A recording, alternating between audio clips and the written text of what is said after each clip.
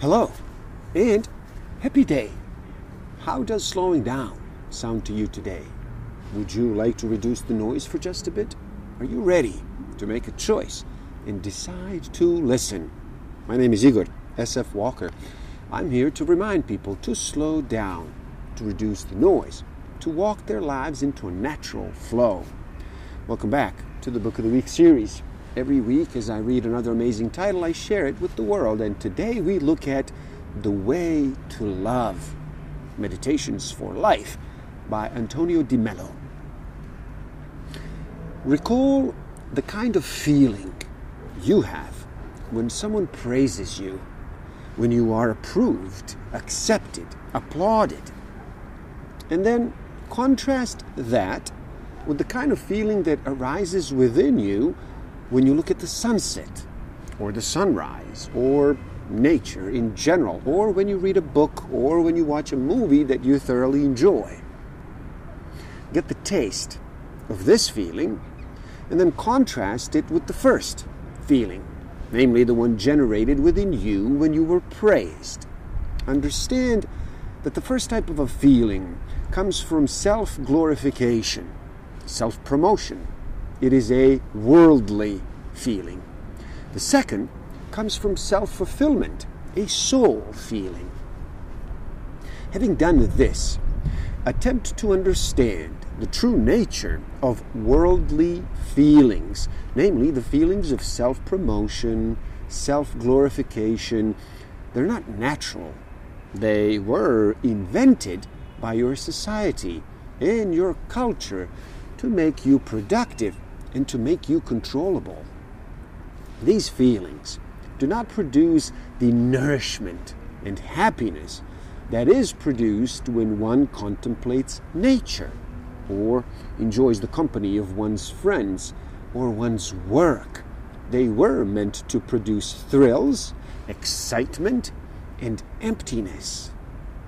Observe yourself in the course of a day or a week and think how many actions of yours are performed, how many activities engaged in that are uncontaminated by the desire for these thrills, these excitements that only produce emptiness, the desire for attention, for approval, for fame, for popularity, for success, or even power. Do you know what causes unhappiness?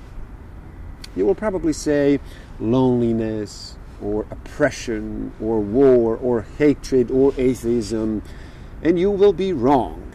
There is only one cause of unhappiness: the false beliefs you have in your head. Beliefs so widespread, so commonly held, that it never occurs to you to question them. The reason why you are unhappy is because you are focusing on what you do not have rather than on what you do have right now. What makes you happy or unhappy is not the world or the people around you, but the thinking in your head.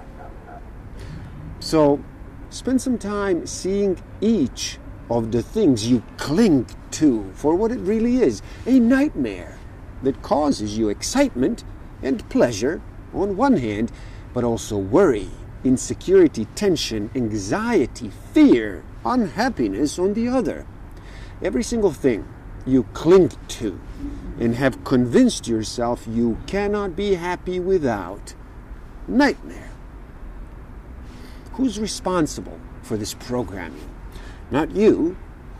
It isn't really you who decided even such basics as your wants and your desires and so-called needs, your values, your tastes, your attitudes. It was your parents, your society, your culture, your religion, your past experiences who fed the operating instructions into your computer. Now, however old you are, or wherever you go, your computer goes along with you and is active, and it's operating at each conscious moment of the day, imperiously insisting that its demands be met by life, be met by people, and be met by you. If the demands are met, the computer allows you to be peaceful and be happy. If they're not met, even though it be through no fault of yours, the computer generates negative emotions that cause you to suffer. It is from the oppression of your programming that you need to be liberated. Only then will you experience that inner freedom from which alone all social revolution must arise.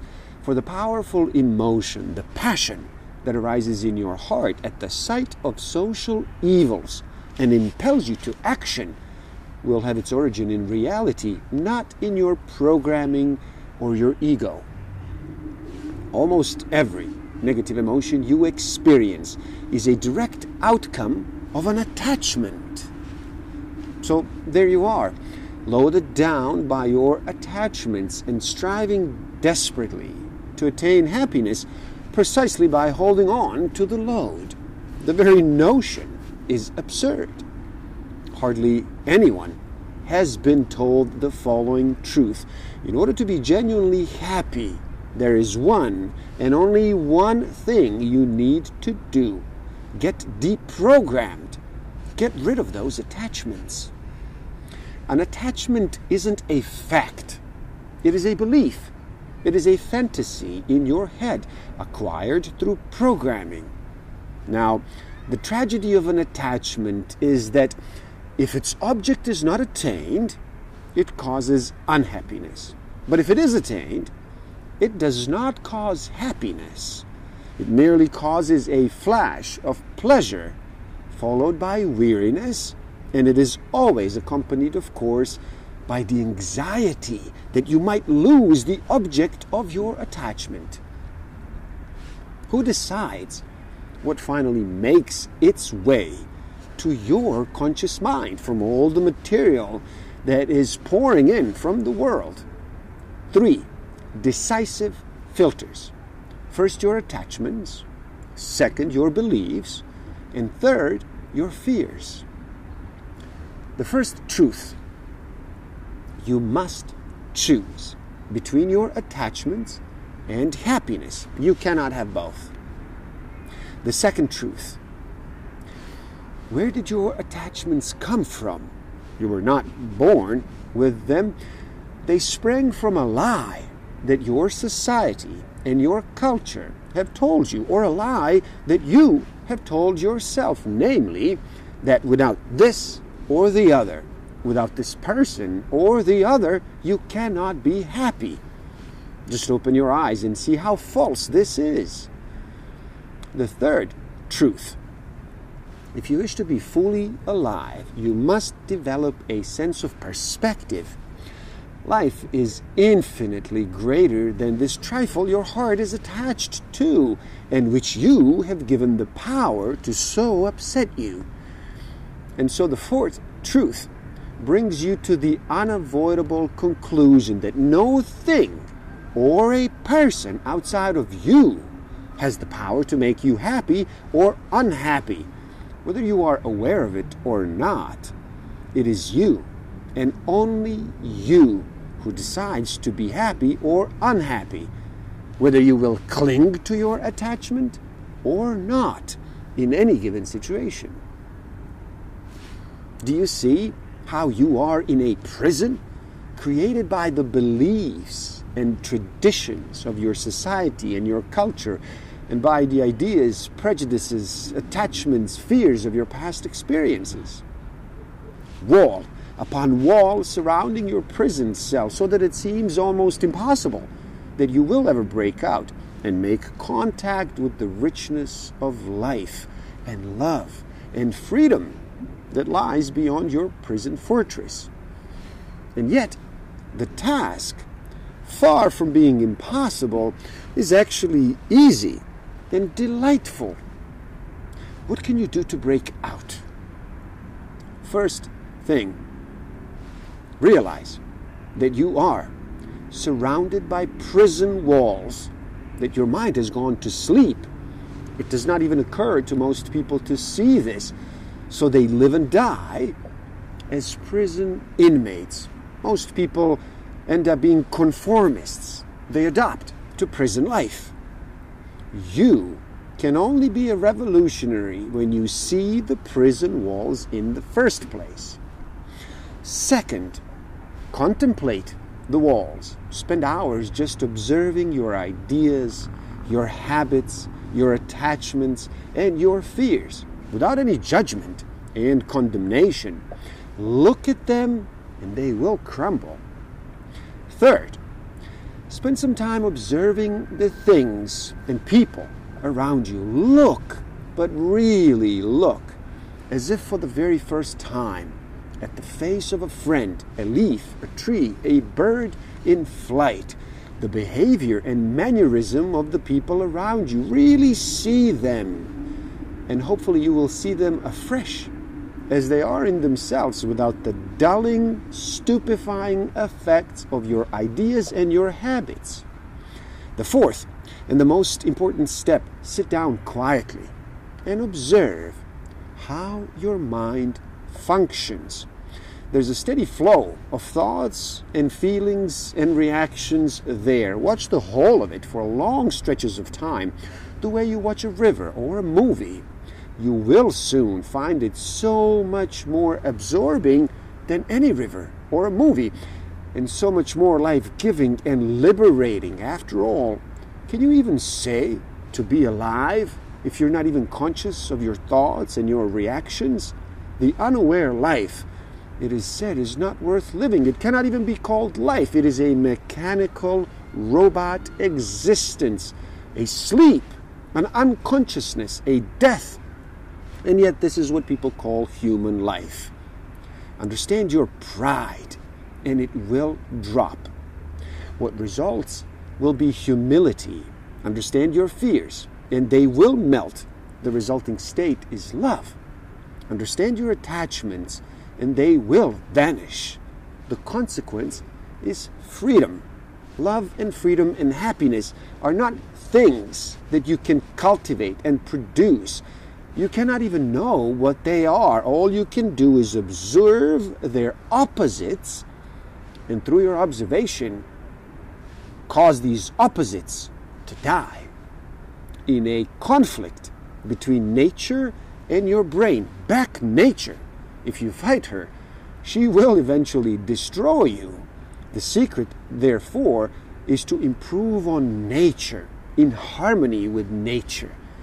You will fear to make mistakes, to be yourself, to do or say anything that will spoil this image.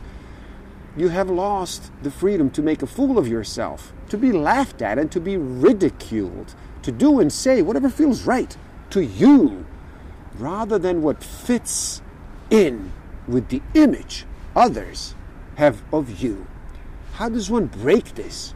Through many patient hours of study, of awareness, observation of what the silly image brings you. It gives you a thrill, combined with so much insecurity and unfreedom and suffering.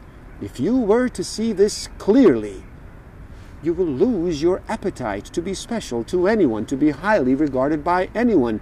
You would move about with sinners or bad characters and do and say as you please, regardless of what people think of you. You would become like the birds and flowers that are so totally unself-conscious, too busy with the task of living, to care one little bit about what others think of them, about whether they're special to others or not. And at last, you will have become fearless and free. Once you begin to see, your sensitivity will drive you to the awareness, not just of the things you choose to see, but of everything else as well. Your poor ego will try desperately to blunt that sensitivity because its defenses are being stripped away, and it is left with no protection and nothing to cling to. If you ever allow yourself to see, it will be the death of you. And that is why love is so terrifying. For to love is to see, and to see is to die. But it is also the most delightful, exhilarating experience in the whole world. if you wish to break out of the cycle and into the world of love, you must strike while the attachment is alive and well, not when you have outgrown it. And you must strike not with the sword of renunciation, for that kind of mutilation only hardens it, but with the sword of awareness. What must you be aware of? 3 things. First, you must see that the suffering that this drug is causing you, the ups and downs, the thrills, the anxieties and disappointments, the boredom to which it must inevitably lead. Second, you must realize what this drug is cheating you out of, namely the freedom to love and to enjoy every minute of everything in life. And third, you must understand how, because of your addiction and your programming, you have invested the object of your attachment with the beauty and the value it simply does not have. What you are so enamored of is in your head, not in your beloved person or in a thing. See this, and the sword of awareness breaks the spell. See with unflinching clarity the simple and shattering truth, contrary to what your culture and religion have taught you. Nothing, but absolutely nothing, can make you happy. The moment you see that, you will stop moving from one job to another, one friend to another, one place to another, one spiritual technique, one guru to another. None of these things can give you a single minute of happiness. They can offer you a temporary thrill, a pleasure that initially grows in intensity, but then turns into pain if you lose them, and into boredom if you keep them. If you search within your heart, you will find something there that will make it possible for you to understand a spark of disenchantment and discontent, which is fanned into a flame which will become a raging forest fire that will burn up the whole of the illusory world you are living in, thereby unveiling to your wondering eyes the kingdom that you have always lived in unsuspectingly. How many people do you know whose thinking is at least sometimes opposed to their self-interest? How many times can you recall having engaged in that kind of thinking yourself? How often have you succeeded in placing an impenetrable barrier between the thinking going on in your head and the fears and desires that agitate your heart? Each time you attempt that task, you will understand that what clear thinking calls for is not intelligence that is easily come by, but the courage that has successfully coped with fear and with desire. For the moment you desire something or fear something, your heart will consciously or unconsciously get in the way of your thinking. Please, do help out. It is easy. Simply like this video so more people can enjoy it. Share it too and spread the word. Subscribe to my channel and stay up to date. And the link to this book is in the description below, so buy it and read. Never stop learning. Thank you. Love and respect.